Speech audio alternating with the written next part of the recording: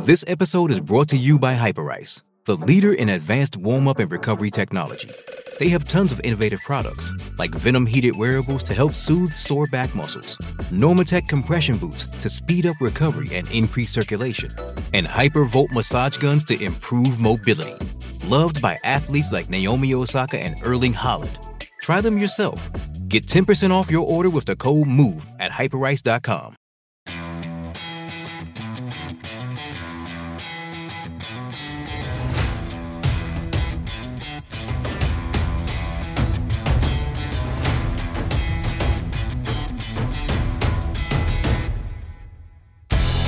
Welcome to Crossbody of Work. My name is Evan.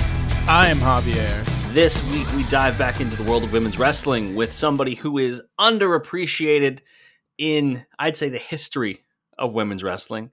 We're talking jazz. Oh, we are talking jazz. We're talking smooth jazz. We're talking hard ass. I was going to say hard times. Yeah. We're talking jazz of every make, but most of all, we're talking the badass of professional wrestling. Truly a badass professional wrestler, Jazz is. I remember seeing Jazz when I was like watching wrestling the first time. I remember her debuting, and I was like, she could beat the shit out of anybody.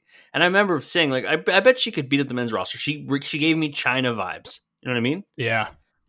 And I think that's fair. Like, we're going to see her in an intergender match in her first match. But what do you remember about Jazz? Oh, man. Jazz came at a very weird point in my fandom because she came right as she was, especially in WWE, she was there right as I'd started, but it was kind of that like decline period. Okay, yeah. Like for her, sorry, it was like a decline period for her. Pretty much after WrestleMania 19. I remember her being the champion. Yep. I remember that she had like a feud with Victoria. Yep. That I still remember pretty vividly. And I just thought she was fucking huge. Yeah. Like I remember looking at her, and she was probably like she was the first woman that I ever saw that was like just fucking jacked. Yeah, like she's not big. She's 5'4", but she's strong as hell. Yeah, you just take a look at her. You could see that she has some sort of powerlifting background or something of the sort. She's just a really good trainer. She's just really well trained. She's fucking huge. What we do on this podcast, if you never listened, is we take a wrestler, we look at their career through 5 of their best matches. It could be most notable, could be most important, could be matches we can find on the internet, because that also dictates, because we want these to be matches you as well can watch at home. So let's talk about Carlene Denise Moore-Begnode. That is her actual name, Carlene Denise Moore, and then she's married to another wrestler. Do you know who she's married to? It's Rodney Mack. It's Rodney Mack. I know Rodney that because I found that out in one of the segments of this episode. That's right. We learned that in a later segment of this episode. So after dropping out of college, she was approached about starting a career as a professional wrestler, joined a school in Louisiana. She was originally inspired to be a wrestler because she saw Jacqueline Moore perform. Miss Jackie, tremendous wrestler. We have covered on the pod. Excellent female trailblazer. Someone who I can see the inspiration. Between another strong female wrestler. Yeah, really, really strong woman. Unfortunately, I mentioned it in our Jackie episode. That was someone who is just before my time. So I wasn't able to see that. If we transported Jackie from when she was really popular in WWE to current wrestling, she would be super popular. Oh my God. Be able to put on some bangers. Just a charismatic woman too. Yeah, very much so. So using the name Jasmine, after 6 to 8 months of some training, she joined ECW as part of the Impact Players, which were Jason Knight and the more important people, Lance Storm and Justin Credible. She then would feud with Jason, which leads us to our first match. It is ECW Heatwave 1999, an intergender match, Jazz versus Jason Knight. I did not know this match existed, even though I am the ECW head of the pod. I did not know Jason Knight was part of the Impact Players. I remember the Impact Players vividly, but it was Justin Credible and Lance Storm, and they were just cool as hell. Is Jason Knight Canadian? I honestly, just based on the vibes, I bet he is. Is Jazz Canadian? Jazz is from New Orleans. I was about to say, one of these things is not like the other. Aside from the fact that she's a woman, she's not Canadian. Jason Knight was born in Novi Sad, Serbia. So never been more wrong. Never been more basically Canadian. I'm sorry? Serbia and Canada? Both cold. They're just both not America. That's the way you think of it. Anyways. Not America, both cold, mostly white people. Jason Knight looks like Biff Bagwell. Like he looks...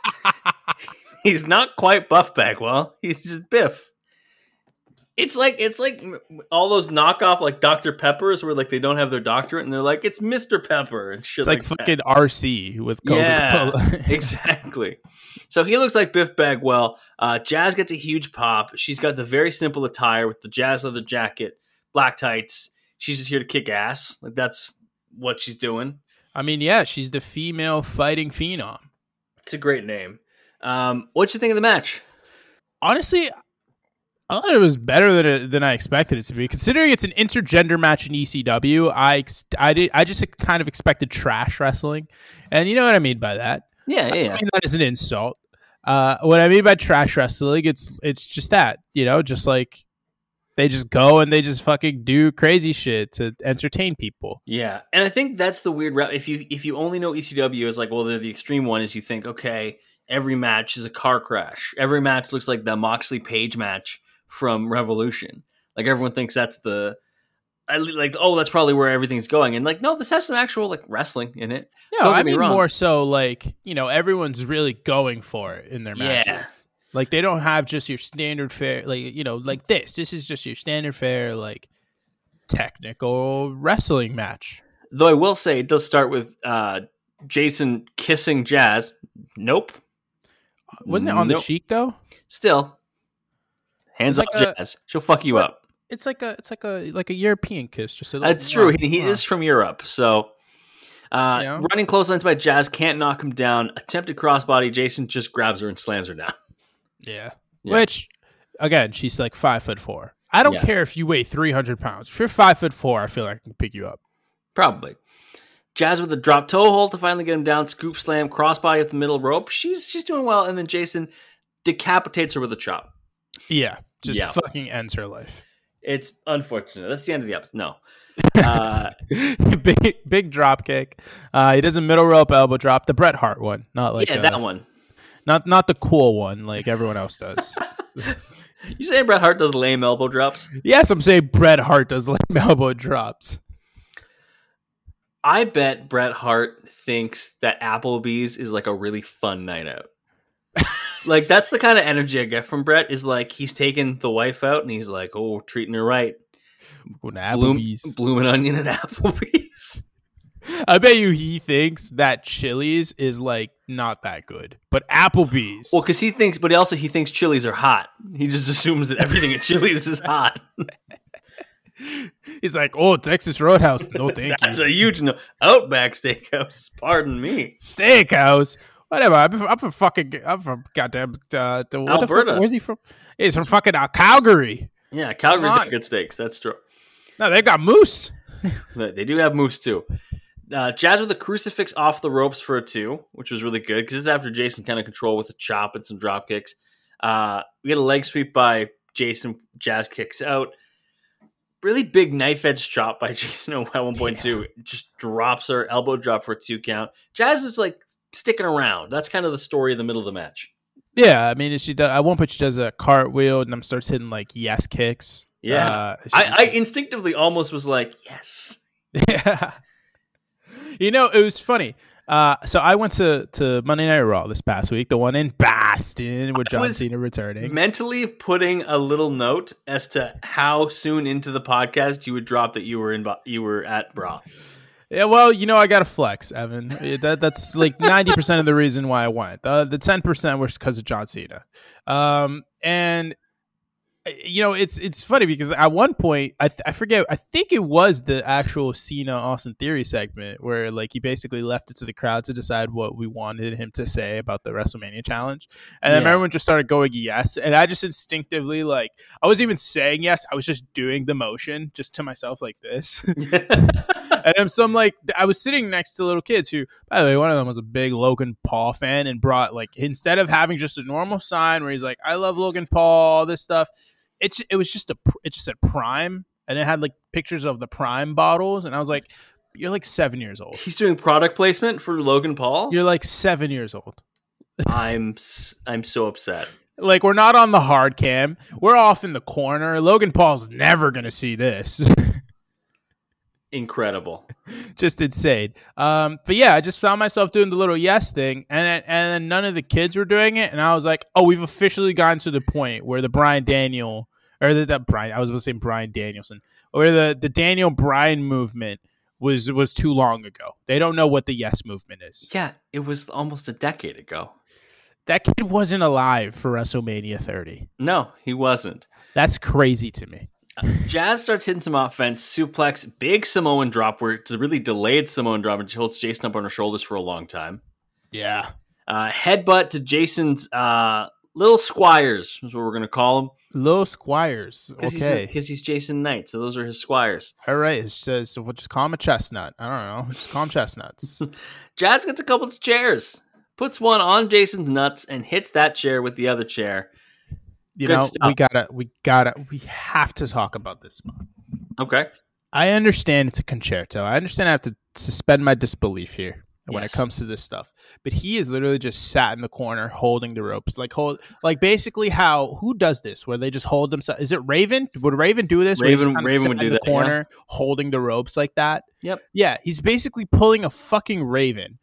And then she just puts the chair there. He makes a face. He could just get up. It's not like he's non-responsive because he's like selling or anything. He's literally he's making the face. And she takes a while to get the other chair and then wind up and hit it.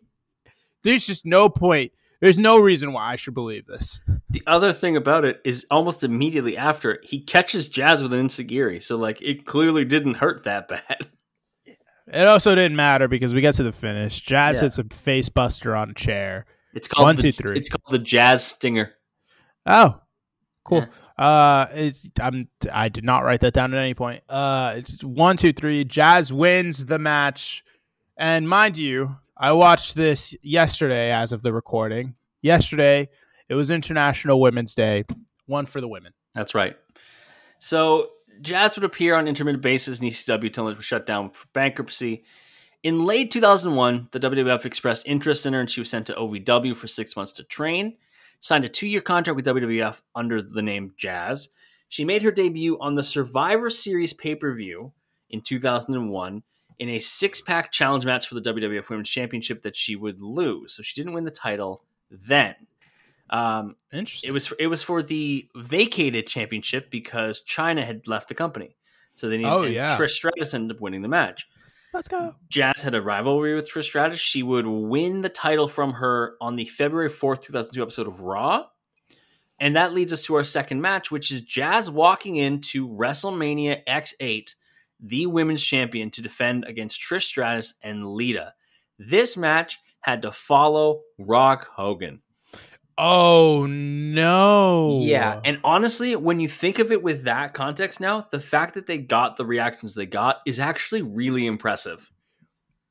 I was going to say, thinking back on it, this kind of slapped. I'm not going to lie to you. This match is good. Like this is probably my recommendation of the week is this match. And it had some heat too, which is the thing. Like wow. Well, you just like set me for a fucking loop with that. Well, think about this. It's in Toronto. Trish is the most popular women's wrestler at this time in general. And still number one with me. And we're in Canada. So clearly it's going to be a big reaction for Trish. Lita, super popular. And Jazz had heat. Like people did not like Jazz. They did not want her to walk out of there with the title. They really did a good job portraying her as the villain. And honestly, she ate it up. Oh, yeah. We just have to mention, we're good at mentioning it later in her promo later on in the podcast, but I'm just going to mention it here. The first African American woman to ever walk into WrestleMania as a champion. Yeah. That is awesome. That is awesome. That is an incredible thing that I found out yesterday, and I did not know of until yesterday. Also, the fact that we have Lita and Trish here makes me want to ask you, what do you think of the Lita and Trish angle heading into this year's WrestleMania? Do you think that 6-person, like the 6-woman match, is what's going to be the match, or do you think we're going to get a swerve between now and then? No, I think it's going to be that. I think it is only because Ronda appears to be hurt.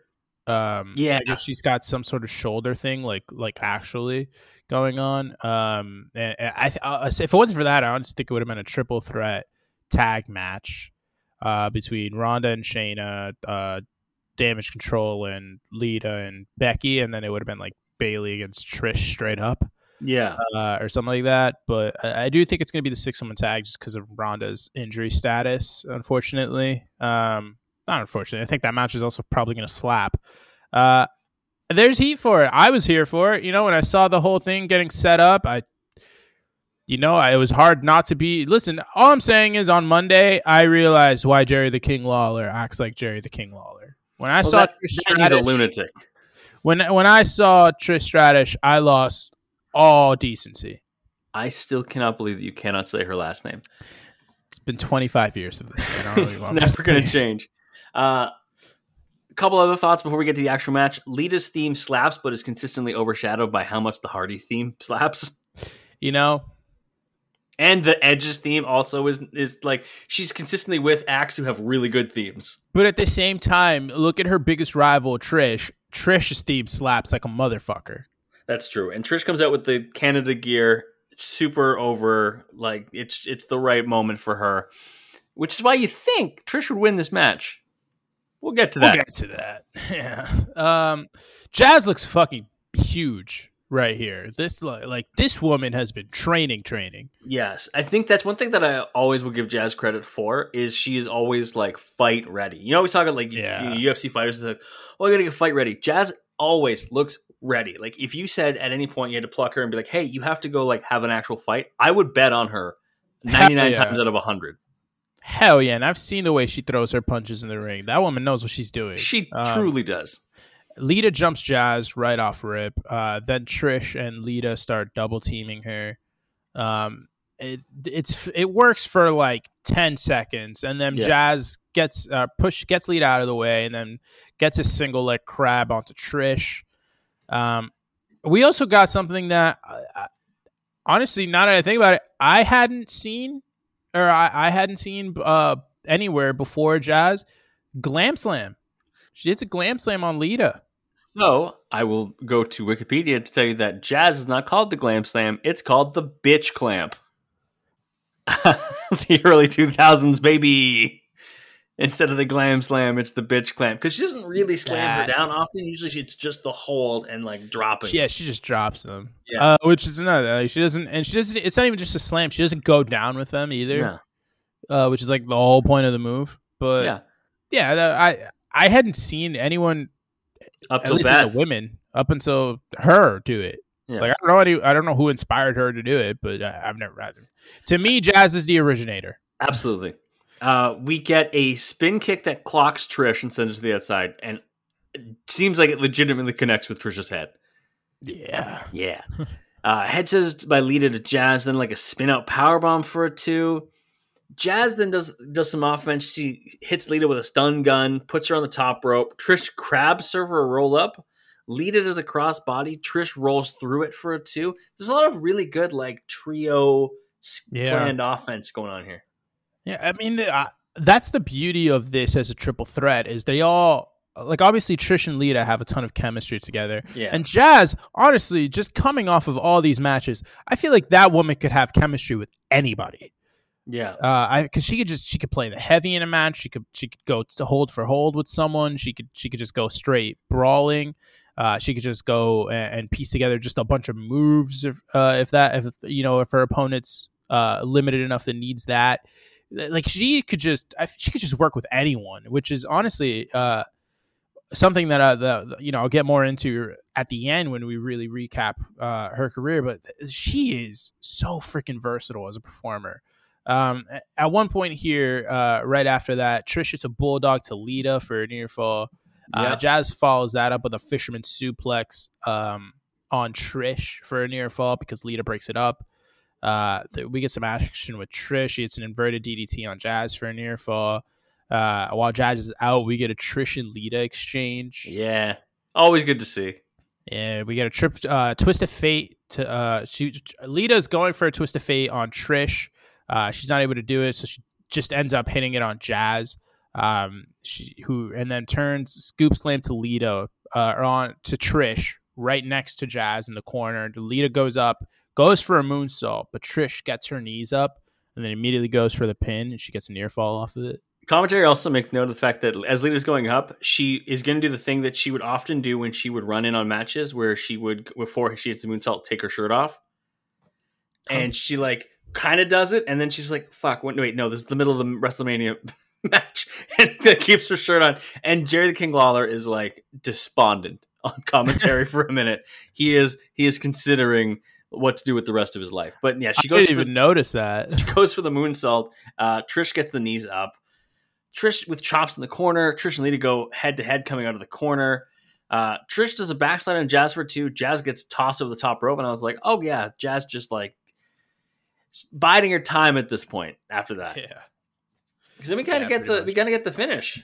Yeah, Trish has a rough landing in the corner when Lita sends her flying, and then Jazz goes so Lita gets up to the top rope.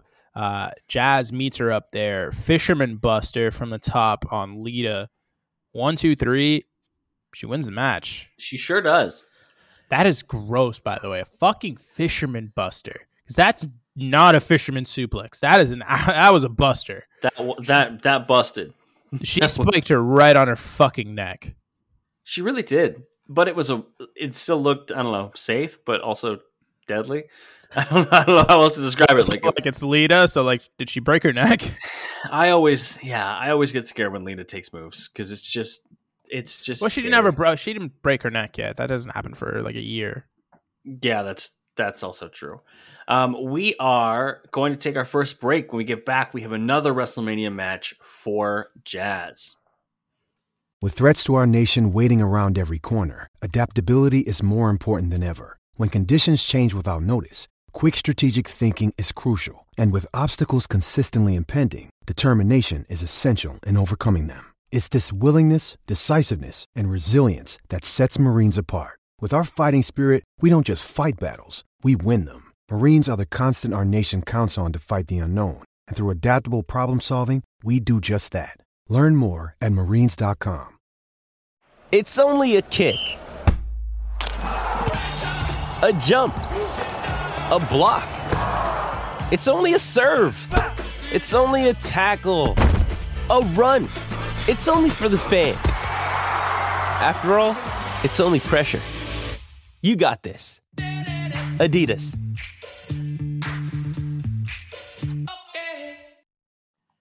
Back for the break. On May 6, 2002, some people the second I said that, who are huge nerds, know exactly what I'm about to mention. And it's that the WWF was renamed to WWE. At that time, Jazz was the women's champion, making her canonically the last WWF women's champion and the first WWE women's champion. Very important. Yes. We move all the way to the next year's WrestleMania, where she is not coming in as champion. Instead, she is a challenger, again with Trish Stratus in a triple threat match, but also against Victoria. WrestleMania 19, I love this WrestleMania. Yeah, I really do think it kind of gets lost in time. Mm-hmm. When we think of that, we obviously think about Austin's air quotes last match. Yep. Brock and Kurt in the main event, where Brock does the fucking the goddamn shooting star press, where he lands on his head. That has a. Is that what the one that had? That wasn't Jericho. That was Jericho Michaels. Yeah, that was Jericho Michaels, which is another great one. Did Triple H have a match against Undertaker that year? This is where Triple H beats Booker T. when he that's even shouldn't worse. have We beaten don't. Booker No, T. we're not going to talk about that one. It had the Hogan McMahon street fight. It had this match. Undertaker had his streak against Big Show and A-Train in what was supposed to be a tag match with Nathan Jones, but he sucked so hard that they made it a handicap match instead. Oof. I think the vibes of this one are really good. Something about the presentation. I love that it's in Seattle. I just love the way everything looks. I don't know. Like it also it started at like dusk and got darker, which I liked. Whereas other West Coast WrestleManias had to start like in the afternoon. Yeah. And they get dark by the main event. Like this one got dark earlier than that, which was kind of nice. We we love our San Francisco from 2015. What was it, 31? We love 31. Yeah. It also had what I consider an underrated opener, which is Matt Hardy versus Rey Mysterio. I don't fucking remember that, man. I don't know what it is, but the vibes of that match and the opening of WrestleMania, I think it's great. And then immediately you're treated with a streak match, like right after. And I was like, okay, hot start to this WrestleMania. Okay, well, it's streak match. Like, it's the fucking worst one of the bunch. It still mattered. It still mattered. All right. I forgot that Victoria was managed by Stevie Richards. My first note here was Stevie Richards with a bunch of S's in all caps. Yeah, because you love Mr. I Stevens. love Stevie Richards. I will say, there's been some weird Stevie Richards stuff the last few weeks. A bit concerning stuff with Stevie Richards and just, signs of deteriorating mental stability and stuff like that. And I hope that everything's okay with good old Stevie Richards. Okay. It's nothing bad yet. I don't even want to say yet. Nothing bad. But it's trending in directions. We've seen stuff like this before. They don't typically end well. So I really hope that if he needs the help, that Stevie Richards finds it, and I hope everything comes up great for him because legitimately one of my favorites. I fucking love Stevie Richards, and when we finally do get around to a Stevie Richards episode, the way that I'm gonna friggin' preach. It's going to be your time to shine. I'm going to preach the gospel of this man's career. So, yeah, he's with Victoria here. Jazz attacks Victoria as she poses. And then what I wrote as a bridging camel clutch to Trish, because that's what JR calls it. I mean, I don't even think it's that. It's just like it's like a Muda lock, but without the without the leg thing. Yeah, it's a half Muda lock. It's an ammo lock without the leg thing. Yeah. It's. What'd you think of this match compared to the other triple threat? I just felt like there was a lack of connectivity with it. I don't know what it was, because I do think Victoria is a better wrestler than Lita. Yeah. Technically. So I don't know what it was here. Like Trish is a year, more seasoned in the ring, so she's obviously better, and you see that in a bunch of this. I really do think that Trish, for the most part, is the focal point of this match. Yeah. I think Jazz plays her part very well. I think Victoria plays her part well, but for whatever reason, it just didn't click at any point for me. I think there was just less fluid offensive transitions between like this person's in control and then here comes the third person. Like the switches were maybe a little different, but it's still some good parts of the match. Trish early with some right hands in the boot, tries climbing the ropes, and Victoria just pulls her to the outside. We had a lot of brawls on the outside. Victoria does a slingshot flipping leg drop over the top to Trish, and I was like, okay. Yeah, Jazz gets her out. Jazz does a leaping leg drop. Victoria pulls her out. Then at one point, Jazz and Victoria team up, hit a double shoulder breaker to Trish, and Jazz turns on that pairing immediately and hits a snap power slam for a 2. Yeah. Trish with the backstabber into a rolling bridge pin on Victoria out of the corner, and then she looked really good. It did. Victoria is so pressed. She's so obsessed. The second she starts beating up Trish, she's goes, I hate you, Trish Stratus. I hate you. And it's like, it's tough being the queen bee. Everybody who comes in, like fucking why can't I Mickey James comes in, she's obsessed with Trish Stratus, and everyone wants to come for Trish Stratus. You can't come for the queen, and if you do, you best not miss. Jazz doesn't hate you, Trish. She just knows she has to beat you. Who's the champion into this match? Is it Victoria? It's Victoria. Yeah, okay. That's what I thought.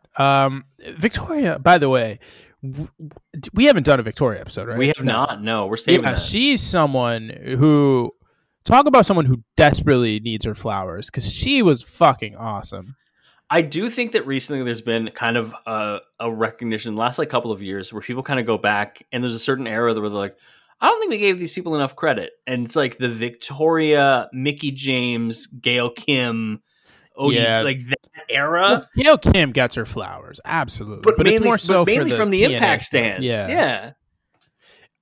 Look, man, I really think that there were a lot of talented women in that early to mid 2000s period in WWE that were overlooked because the matches weren't as long. And this, over here we had the bra and panties matches between Dawn Marie and freaking Tori Wilson, and that's good and well if they were willing to do that. Yeah.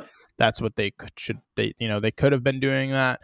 But we also had some good wrestling and good wrestlers on the roster at the time, and they didn't get enough time, but they made the most of what they had. And obviously, if we could go back, we'd tack on another 5 to 10 minutes to all of their matches, and we could add some masterpieces. But instead, we're left with good triple threat matches like this one right here, where Jazz hits a power slam bomb for a near fall at one point, and shit was nice.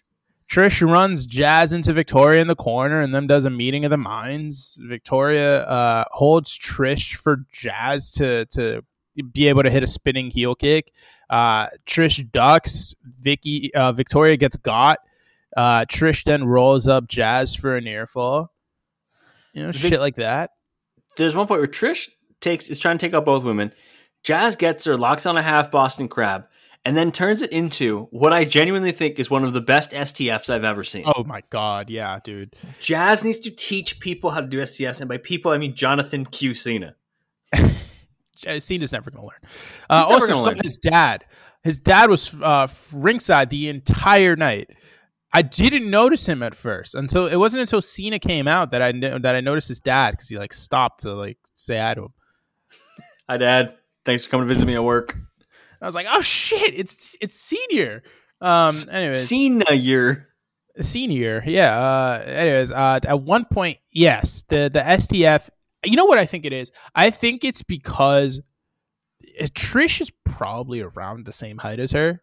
Yeah, probably. If I had to guess, maybe Jazz was what, 5'4", you said? Yeah, Jazz is 5'4".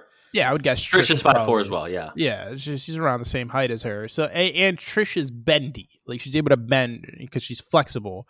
So she was able to get her leg in a way that looked really devastating. And Jazz is a big woman, so you see her arms freaking crushing Trish Stratus's face like that, and she's just kind of yanking her and bending her in a way. I just don't know how many. If Cena's doing that shit, I don't know how many guys he's going to be able to stretch out like that. Yeah, that's fair. That's fair. He can do it to Ricochet. He's not going to do it to Brock. Ref has his back turned with Victoria, and Steven Richards tosses Jazz out of the ring. Trish with a roll up. Victoria reverses it and loses her pants a bit. We get blurred on the link. They're like, I can't have that. Jazz with the clothesline to Victoria. The bitch clamp to Trish. Yells, I'm the best, and then gets absolutely tattooed with a kick by Victoria. Who then proceeds to miss a moonsault. Yes, nobody's home. Jazz gets dumped to the outside by Victoria. The ref gets distracted. In comes your man, Stevie Richards. How do things go for your man when he gets in? They do not go well. No, he comes in with a chair. Trish moves. He hits the top rope. It rebounds. Chair hits him right in the face. Trish then hits Stratusfaction on him.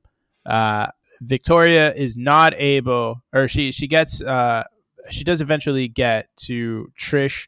She's trying to go for the Widow's Peak. And then we get to our finish, Evan. Go right ahead. Trish just gets out of the Widow's Peak, hits a chick kick, and boom, she wins the title. Yeah. People are happy. I'm happy. This match followed the Undertaker streak match. So it was right in the middle of the card. Instead of being the cool down, they didn't really do a cool down. Well, how do you fucking cool down from the worst match on the card? No, I mean, normally it would end up, the women's match would end up in the cool down spot between whatever the two mains are, right? But they just went crazy in the second half of this pay-per-view and it goes Michaels, Jericho, Triple H, Booker T, the Hogan McMahon street fight, Rock, Austin, Lesnar, Angle. That's the last half. You know, I also like it when they do that, when there aren't really, like, fuck cool down matches, you know? No. Just give it to me. No cool down. Just do it. Just keep going. Let me decide what I want and don't want to see, you know? So Jazz would win the title, I believe, once more. Either it was before or after. I'm not. Yeah, she won it one more time after she took on the managerial services of Theodore Long because she beat Trish Stratus at Backlash. She would lose the title in a battle royal to Gail Kim on June 30th. She had an injury. That match. We did. She would be injured. She would come back as the manager and valet for real-life husband Rodney Mack, but was released in November of 2004 due to creative department's lack of ideas for her character. That's what it says on Wikipedia. She then would kind of become a staple of the independent scene. She would have a brief return in WWE. She would be on the independent circuit a lot, and she took part in the inaugural Shine Wrestling event. Shine, one of the premier women's promotions. She was at Shine 1, and she was awarded the Legacy Award from Diva Dirt, a women's wrestling website, at the same show. At Shine 1, she was in the main event against Sarah Del Rey, and that is our next match, July 21st, 2012. Main event of the first Shine show is a really cool, like, fun fact. Yeah. It's also, it makes a lot of sense. I mean, these two are also two of the prominent Shimmer wrestlers, I would guess. Yeah. I know as far as Sarah Del Rey, she definitely is. I believe, honestly, she might be the Shimmer champion at this point. But yeah, no, it's cool. The main event of Shine, I would guess say is probably the number 2 women's promotion in the US. Mm-hmm. You know, it's a nice little feather in Jazz's very, very, very full cap. At this point in 2012, the Shimmer World Champion was actually Paige's mom, Saraya Knight. Oh, shit. Yeah. That's a terrible decision. Sarah Del Rey was the first Shimmer champion and was champion for almost a year before losing it to Mischief. Oh my God! Wow, Mischief. A name you hadn't thought of in a long time. Speaking of names, so Shine 1, it's July 2012. Try to guess. Just give me 3 names you think are on this card. Allison Danger. Allison Danger is that also Allison Kay or no? No. Allison Kay is Sierra. Allison Danger is not on the card. Oh wow. See, Sierra would have been my other guess. Yeah. So I can't say that now. Man, 2012 you said? Yep, 2012. So not Paige, not Brittany Knight. Nope, not yet. Ooh, this is tough. Lufisto? Lufisto is not on this card. I think she's on the next card. Nicole Matthews. Nicole Matthews is also not on this card. So some of the names that I was thinking you might be able to get, Sue Young's on the card. Okay. Ruby Sky's on the card. Mercedes Martinez is on the card. Santana Garrett's on. Vita Scott's on there. Cherry Bomb's on there. So like a lot of other prominent, especially independent women's wrestlers at the time. Yeah, especially from that early 2010s period. Yeah. What do you think of this match? This is by far our longest match for Jazz. Oh, yeah. I think technically this match is really good. My issue with this match is it is way too much Sarah Del Rey being Sarah Del Rey. Describe that for the people. Sarah Del Rey is a heat magnet. Honestly, the best way to describe it is like when Kevin Owens is a heel and he's just like, he's all about like headlocks and slowing down matches. He does not want you to have any fun when you're watching him wrestle as a heel. That is essentially Sarah Del Rey. Yeah. Sarah Del Rey, when she's a heel, is the fucking worst. She's really good. She's the best at being the worst. Yeah, don't get me wrong, she's really good. But fuck me, can she really suck the life out of a match when she wants to? It's a lot of her grounding Jazz, though early on there is a definite exchange that I love, which is that she gets a head scissors on Jazz and tells somebody in the crowd to shut your mouth, fat man, which the other thing about Sarah Del Rey is she does not have a mean voice, but she is a mean character. And so it sounds so polite. but she is calling this man a fat man. You know, it's the funniest thing when you said that. Shut your mouth, fat man. You also kind of said it. I don't know if you've ever watched New Girl. You kind of said it like Schmidt from New Girl. So here's the thing: is I have told my friend Mallory, who is my co-host on the Pop Capsule podcast, that there is a multiversal version of me, where instead of the university I went to in Northern Ontario, I went to a prominent like yuppie city university in Southern Ontario, and I just became Schmidt. I can't find my driving moccasins anywhere. It's a very real possibility. It's a very real possibility. Yeah. Did you wash your hands? Put them away. What? Why is this towel always damp? That's my towel. I've always used that towel. A white man? No. What did security do about it? Nothing. Typical. God bless Schmidt. Anyways, it's a lot of like weirdly this match being the longest has no more like notes than the other matches because there's a lot of like long spots. Yeah, I mean there's a side headlock to start the match if that gives you any direction of where we're going here. Then we get that head scissors and fat man bit. Yeah, Jazz throws on a front face lock and then she transitions that into a like pretty nasty arm hold. To be honest, the way I would describe it is honestly kind of how Penta sets up the arm breaker move that he does, except she didn't break the arm, she just kind of held it there. Jazz just starts working Sarah to the point where she honestly just outworks her, and then Sarah goes out for a breather. She starts talking shit to fans. She gets back into the ring, throws on a calf slicer, and then we get honestly my favorite part of the match, which was Jazz threw on like I guess it's a camel clutch, but she just throws in forearm shots while she's doing it. This was so good. Which is just fucking great. I love that. This is why I think that, again, similar to how I said, like, if you moved Jacqueline into current wrestling, like, if you had, like, early, like, even, like, mid-2000s to early 2010s Jazz in current AEW, she would be fucking shit up. Not even currently AEW, just fucking anywhere. You put her in Impact, you put her in fucking whatever New Japan's got going on over there. You're telling me Jazz and Jamie Hayter wouldn't slap? Holy shit. There it is. You just unlocked a dream match for me. Sarah Del Rey then hence gut wrench delayed suplex for a 2, which was a very impressive move. I like that a lot. Yeah. Sarah Del Rey is an underratedly strong woman. Like, people just have to understand. I think she's actually still Cesaro's or Claudio Castagnoli's partner. I'm not entirely sure what the status on that is. But I know they were definitely together for a very, very long time. Yeah. I'm just going to go out on a limb and assume she trains with him as well. And if you're training with Claudio, probably the strongest man in professional wrestling aside from Brock Lesnar, you're going to be strong. Wikipedia still says that they are together. So yeah, you're going to be strong. You're going to be. Yeah, we get back to the actual wrestling of it. Jazz does a fucking drive-by boot that Sarah sells like she was legit knocked out by. Then she sends Del Rey into the barricade, and I think Jazz thought the barricade was sturdier than it was. It almost lands on a child. Fuck them kids. Yeah, exactly. Then we get back in the ring, and Sarah hits probably the most like logically placed rolling heel kick I've ever seen. Because I feel like a lot of time the rolling heel kick feels like it's a weird, awkward thing to throw into a match.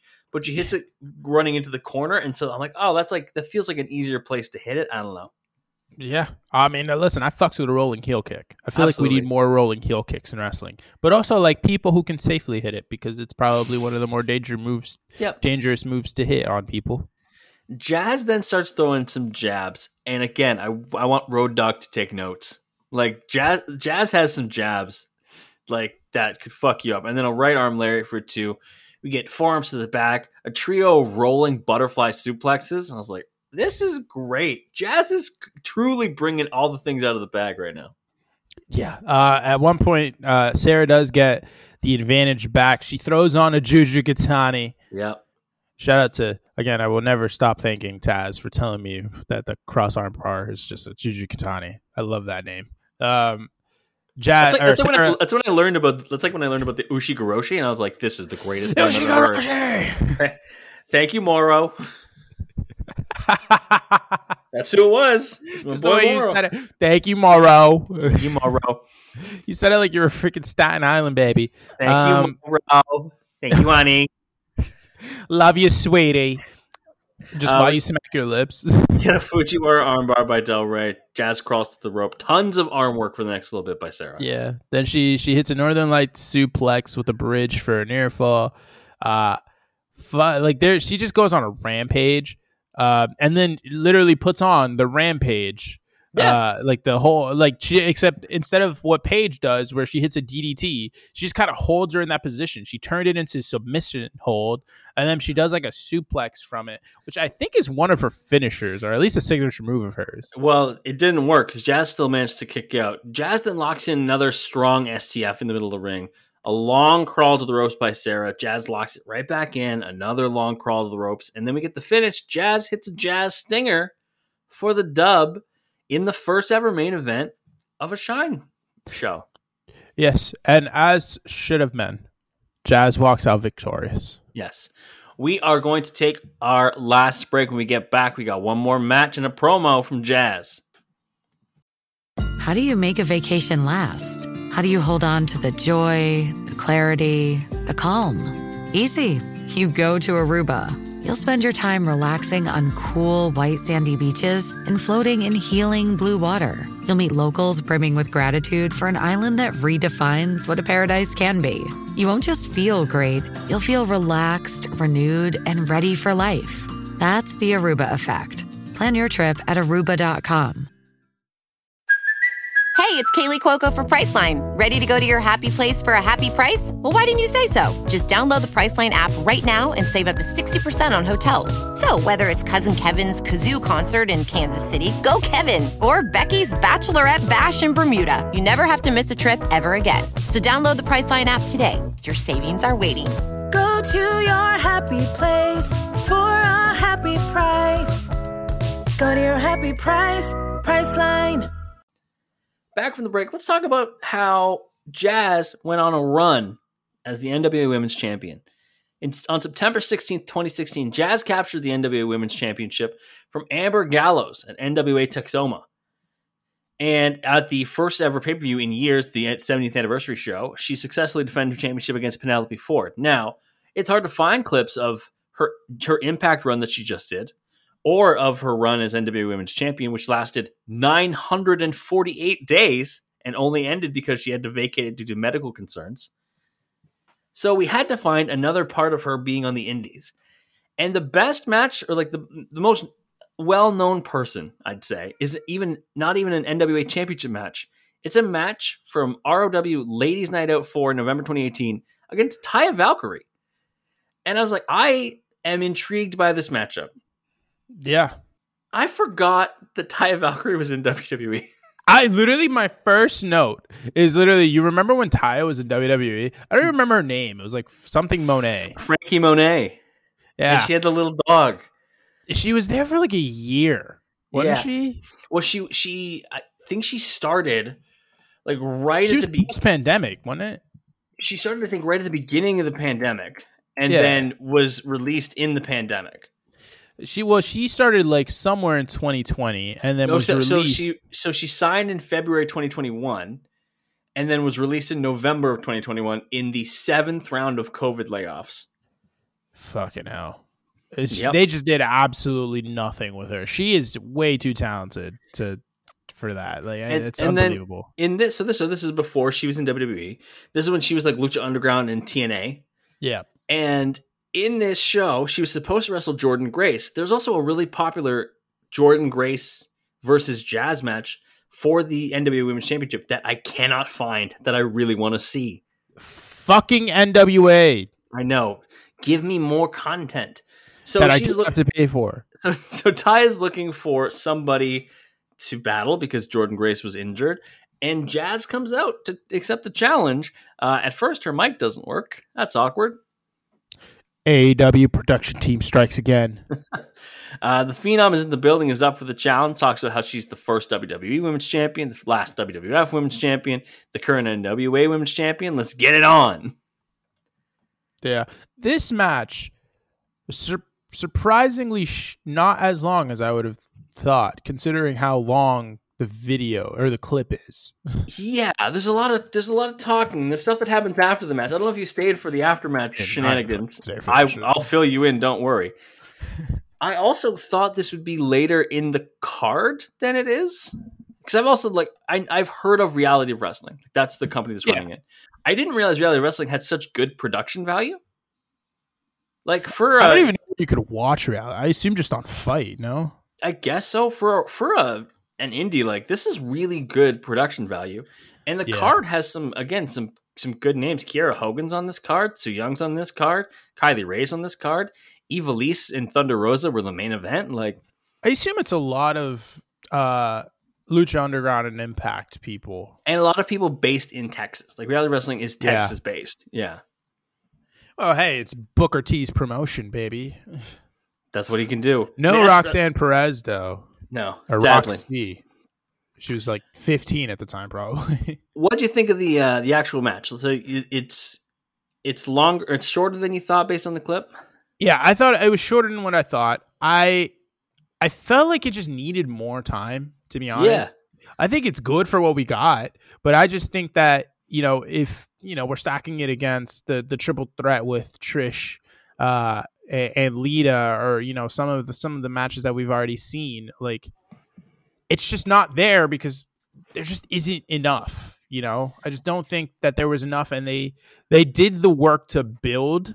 Yeah, but it's like a movie that is really slow to build, and you're done. It doesn't. I will say get the payoff, or I will say for a surprise, for an unplanned match, to be able to just go out there and they had pretty decent chemistry for people who I don't know if they've matched up before. Yeah, I mean they're also two very experienced wrestlers. Yeah. When do you think Taya started wrestling? Oh man, if I had to guess, I would say 2009, 2010. So yeah, right on. Yeah. Pretty good. I don't know. I also don't think she's not that old. No, she's not.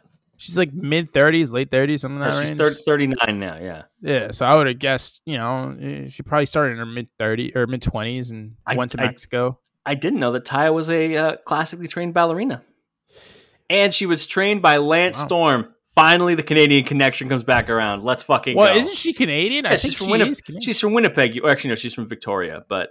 I don't know the difference. Victoria is on the far west. Go up from Seattle. Ooh, so it's above Vancouver. Vancouver. All right. The actual match, Taya with some sass as they break up in the corner early. Jazz tosses her by the hair repeatedly. 3 times. 3 hair suplexes is what I call it. Valkyrie picks the leg, switches it into what I would consider an unconventional STF, but then Jazz just counters it into an arm submission. Commentary makes what I think is a very sound comparison. I want to hear your thoughts. Go on. Commentary compares Jazz and calls her the Vince Carter of women's wrestling. An innovator, around for a long time, probably doesn't get the respect for being consistently good. Everyone knows, at the heights, oh yeah, that's Vince, or oh, that's Jazz. But consistently been doing it for a long time. I disagree with that, because my thing with Vince is I think Vince Carter is actually overrated. I think he's fondly remembered, and then people think that he's better than he was. But I do think I think the pendulum has kind of swung almost too far that way by some people. For what people don't understand is Vince Carter was a good stats, bad team guy, and he took some of those Raptors teams to become, they were pretty to the playoffs. To the playoffs. I think at one point they were in contention, probably in 2000. That weird year where the Pacers and the Bucks were involved there, and Philly. 2001 actually is the one I'm thinking of. But then he went to the Nets and they were fucking mid, and then he went to the Magic and he kind of just piggybacked, and then we got the start of old man Vince Carter with that whole run that everyone remembers. But I don't know, I would have rather had Tracy McGrady and all these other guys who played his position. I think that a more apt comparison is probably Ray Allen. Really, really fucking good player. One of the best. Yeah. Extremely consistent throughout his career. Kind of changed it up a bit as he got older to become more of a specialist. But is going to be fondly remembered because from beginning to end was always just a good player. Just a really good player. Right. Maybe that's the better comparison. Maybe that's the right bald shooting guard to compare Jazz to. I'm glad we finally found the right bald shooting guard. It's pretty good. Valkyrie with knees to the back of Jazz in the corner. Jazz with, again, some of these work punches are so good. Yeah, like, she's got some great punches, man. The right hands, tosses Valkyrie to the outside, slams her into the announce table twice, and then Taya sends her into the apron and the ring post. I was like, okay, shit's getting scrappy. Shit's getting spicy.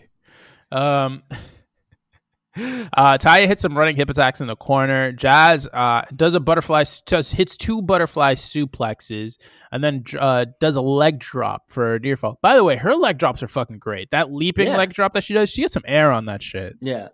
What's your favorite Jazz move that we've seen? It's the butterfly suplex. It's either the butterfly suplex or the SDF. I love her butterfly suplex. She hits him so clean and so effortlessly every single time. The SDF, it's the variance, because it looks really fucking good on Trish, but it looks fine on Sarah Del Rey. Yeah. Jazz hits a sit out power slam. That was dope. That was some good shit. Taya gets a foot on the rope, and then we get to the finish where Taya was just playing possum, and she does the roll up with a handful of tights, and she wins. That's probably where you stop watching. That is exactly where I stopped watching. Jazz goes over to commentary because there's a woman on commentary named Barbie. I don't know her last name, but it's not Barbie Blank. Oh. I don't believe it's Barbie Blank. I heard Barbie, and I was like, oh, it's just probably Kelly. I don't think it's Kelly. Jazz is staring her down while on is standing on top of the announce table and staring her down. And then instead of getting off the announce table, just grabs the ref, jumps on his shoulders, and has him carry her to the back on a piggyback ride. And I thought that was so funny. I don't know why. It's such a weird way to exit. She walks in, not having a match, loses on a shitty roll up, and then is like, all right, ref, carry me home. Jesus. Our last thing is a promo, and it is a tribute to Jazz that happened at Hard Times 2 in the NWA. And here's a thing that I'm noticing with a lot of the women that we cover who were popular between, let's say, I think the furthest back we probably go is the 80s, right? To the mid 2010s. They don't have promo time. They never fucking have promo time. Yeah. And so we end up always looking at retirement promos or angles, and it's hard to find promo times. And people will say, oh, I don't remember a Jazz promo because you didn't let her have the microphone. And honestly, what I got from this whole thing is she can fucking talk. She seems like a fine talker. She seems, yeah, exactly. She seems to get it. Obviously, she's speaking from the heart, so it's easier. Yeah. But I don't know, man. Her cadence, she didn't really fumble at any point. She's clearly got the charisma. And that's the thing is she has presence. For being only 5'4", she's got presence. But it's cool to see her kind of retirement piece because that's one of the things, the matches we couldn't find, is that she did have a retirement match recently, and that was in Impact Wrestling, Hardcore Justice. It was a title versus career match against Deonna Purrazzo, and she lost. But she also had this kind of retirement thing at Hard Times 2 for the NWA. When was Hard Times 2? Hard Times 2. Let me confirm.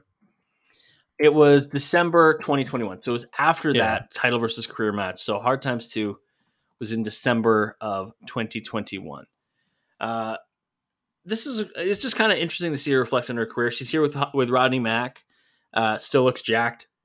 Yeah, Rodney Mack looks great. That's what I picked up from this promo. Yeah, Rodney Mack still looking jacked. Jazz still in good shape. And I was like, yep, this all sounds about right. Yeah, she's first off, she thanks God for granting her talent and gifts to be able to perform for 25 plus years, which I did the math on, and I was like, shit, yeah, 25 years. Yeah. Fuck.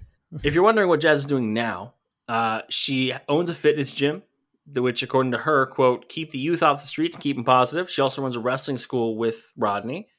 And they had twin girls in November 2008 named Summer and Sky. It's very cool. Yeah. I got to say, if I am a female performer and there is someone that, there's a school that I would want to go to, it's absolutely Jazz's. Yeah, for sure. I would absolutely want to go to her school. That is someone that I would want to learn from. Yeah, definitely. She goes on to she thanks anyone that has given her a platform to perform, to become the female fighting phenom, which again is just a fucking fantastic nickname. To become the baddest bitch, which I love it when people are able to empower themselves enough to say just baddest. I'm the fucking baddest bitch. I'm the baddest man in the ring. Yeah. Anytime you're the first thing that comes out is baddest, I'm like, all right, cool. There's a reason people were scared of the baddest man on the planet, Michael Tyson. Michael Tyson. Michael Tyson. Hello, it's me, Michael Tyson. It's me, Mike. Jazz thanks WWE for allowing her to become the last WWF Women's Champion. Kind of goes into that spiel again. I love this where she thanks Paulie and Dreamer, so Paul Heyman and Tommy Dreamer, and ECW for believing in her. Said that she had all the TNA she needed, not tits and ass, but talent and ability. And I was like, that's actually something I can picture Paul Heyman saying. Yeah, it's fucking great. Yeah, she thanks the NWA and Billy Corgan for letting her be champion for 900 plus days. Have you seen the meme of Billy Corgan that's going around recently? No. He's just on a roller coaster and he looks so fucking miserable. Is it one of the music videos? No, it's just actual Billy Corgan, and he's just on a roller coaster, and he looks so miserable. I don't know, man. Have we ever looked at Billy Corgan and was like, that guy's happy? Has anyone heard the Smashing Pumpkins music? Does anyone think this guy's just a... Look how miserable that looks, Javier.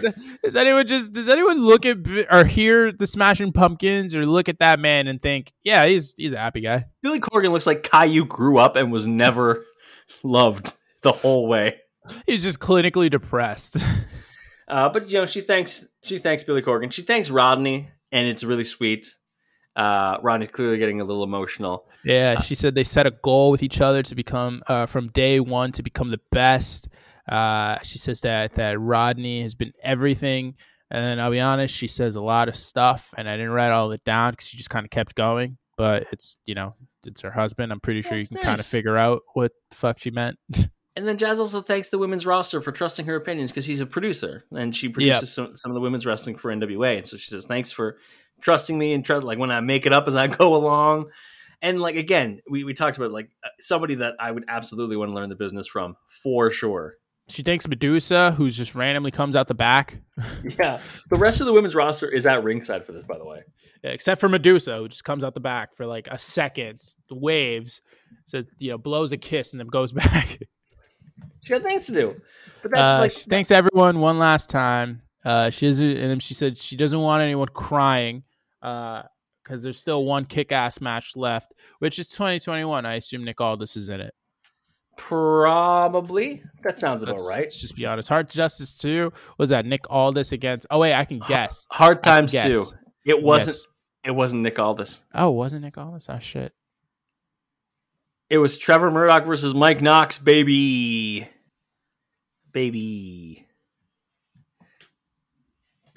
All right. That is... Silence is deafening. The silence is it's disgusting. I feel like I know the answer, but what do you think going back and looking at the career Jazz? Again, fucking fantastic performer. Just very clearly one of the best women's wrestlers ever. Honestly, she's really fucking good. And the crazy thing is, obviously we limit ourselves to 5 matches, but we weren't able to get the best of her, I don't think. I think a lot of that is just lost either behind a paywall or to time.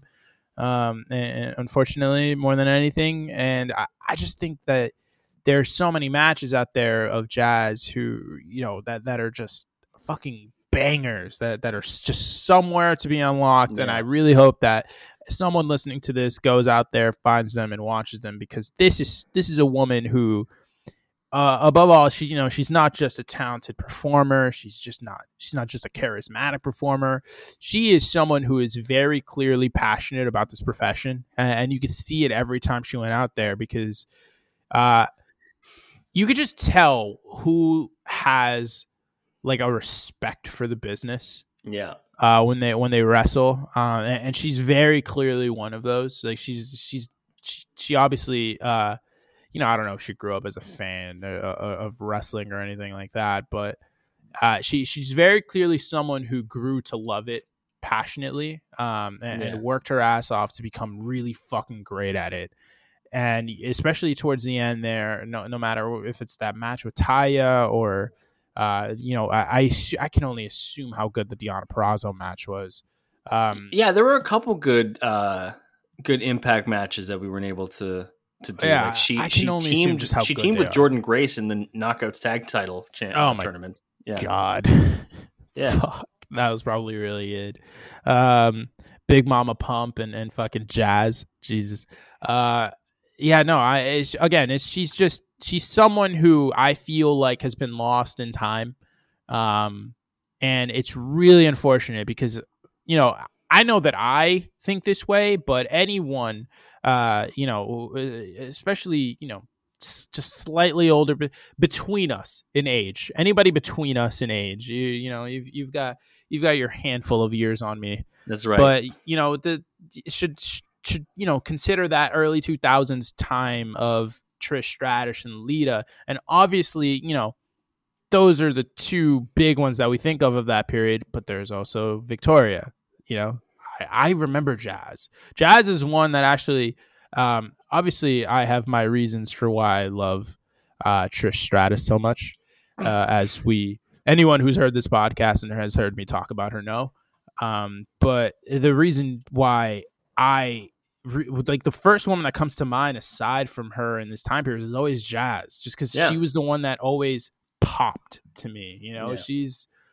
She just looks so different from everyone else, and I mean that in the best possible way, because at a time period where, like I mentioned, we were getting our Tori Wilson and Dawn Marie, Braun Panties matches and all this other stuff, and the women's division was really dominated by Trish Stratus and Lita and that whole thing.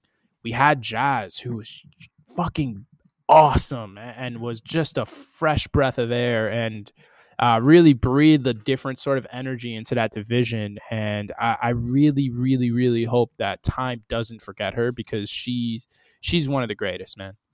One of the GOATs, absolute GOAT. It was really fun to watch. Recommendation is definitely the first triple threat match.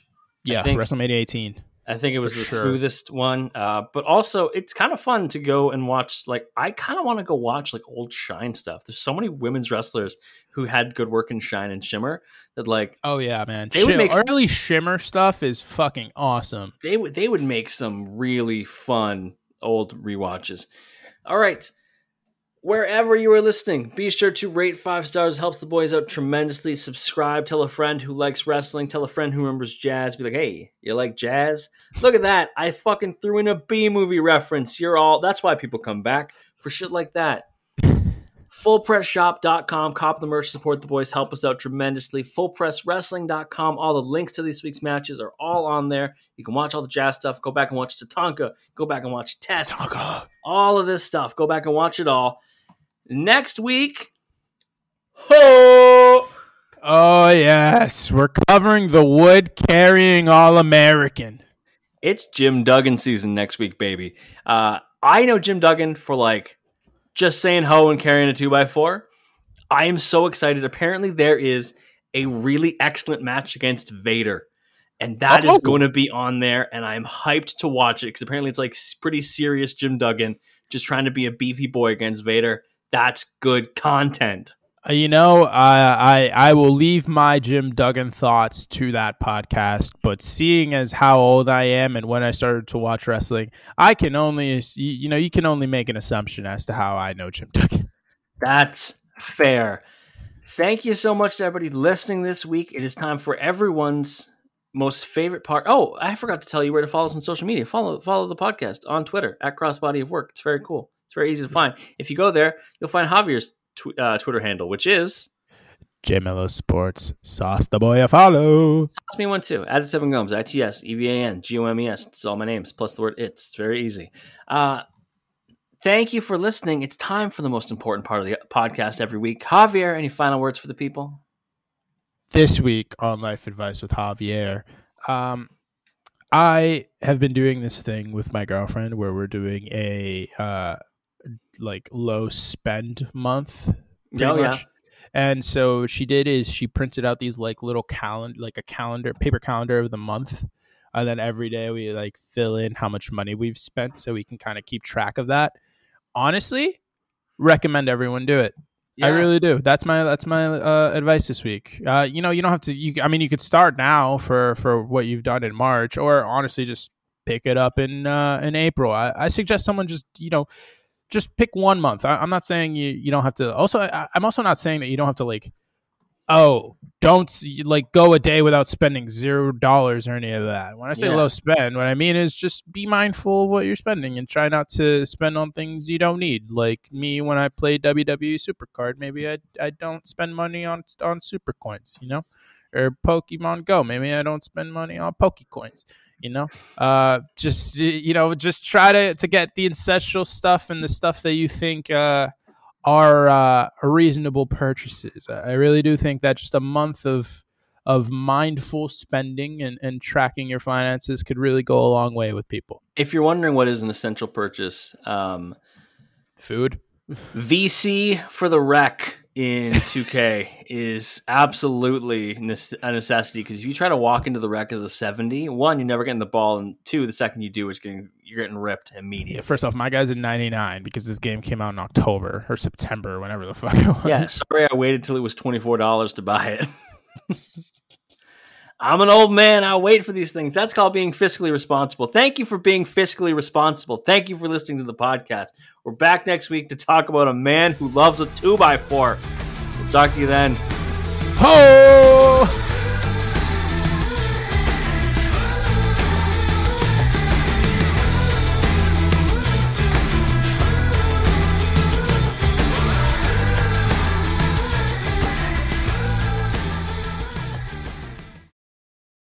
With Lucky Land Slots, you can get lucky just about anywhere. Dearly beloved, we are gathered here today to... Has anyone seen the bride and groom?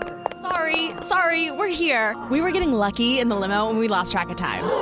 No, Lucky Land Casino, with cash prizes that add up quicker than a guest registry. In that case, I pronounce you lucky. Play for free at LuckyLandSlots.com. Daily bonuses are waiting. No purchase necessary. Void where prohibited by law. 18+. Terms and conditions apply. See website for details.